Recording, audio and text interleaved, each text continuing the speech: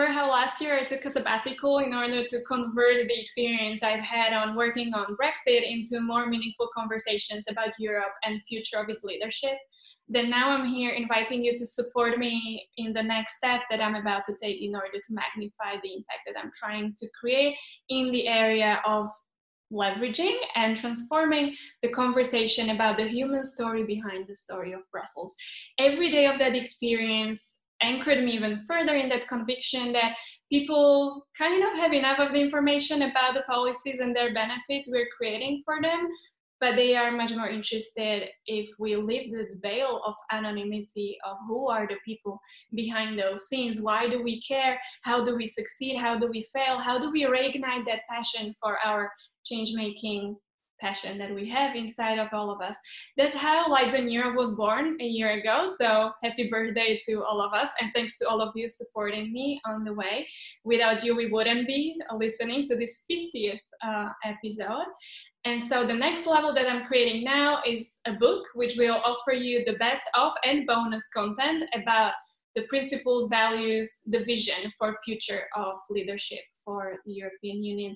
I need your support because all this work is attached, comes with invoices attached, obviously, for production, design, dissemination, promotion of this work.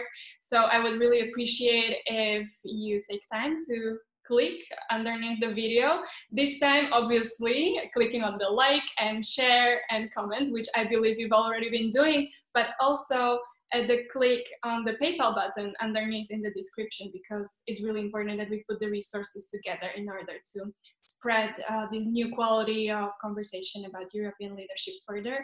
I'm really convinced that it's very important for people whose hearts beat for Europe, but who would appreciate discussing more of the iceberg underneath the tip, which oftentimes only focuses on the politicians who represent us at the very top level. It's going to be a very valuable work for all the young professionals out there who sometimes may feel lost on the job market of European change making, for all students of European and international affairs who keep on asking how to best stay tuned to their passion. How do you find that compromise between the talent and purpose that you feel you have and bringing it into the institutional and larger systemic context?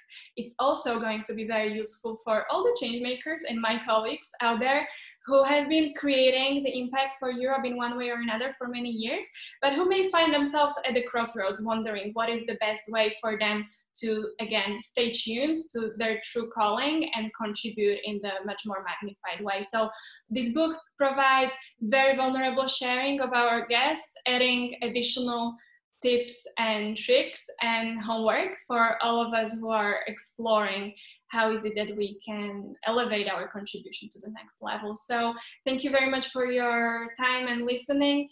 Please do contribute if that's what's close to your heart, because I think it's an important conversation to be had. I'm sure that you've also been to one or two conversations over coffee or a drink where you've been discussing where is this all going and how can we all bring a different quality of leadership to the contribution, because it's not just about the politicians, it's also about the educators, the lobbyists, the media, the healers, the trainers.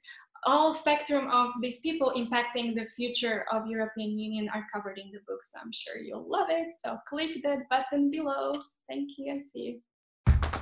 Thank you for listening. For follow-up, you can find us on all major podcast platforms and all social media platforms, including our Instagram, Lights on Europe.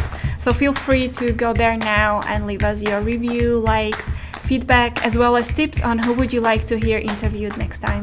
Bye!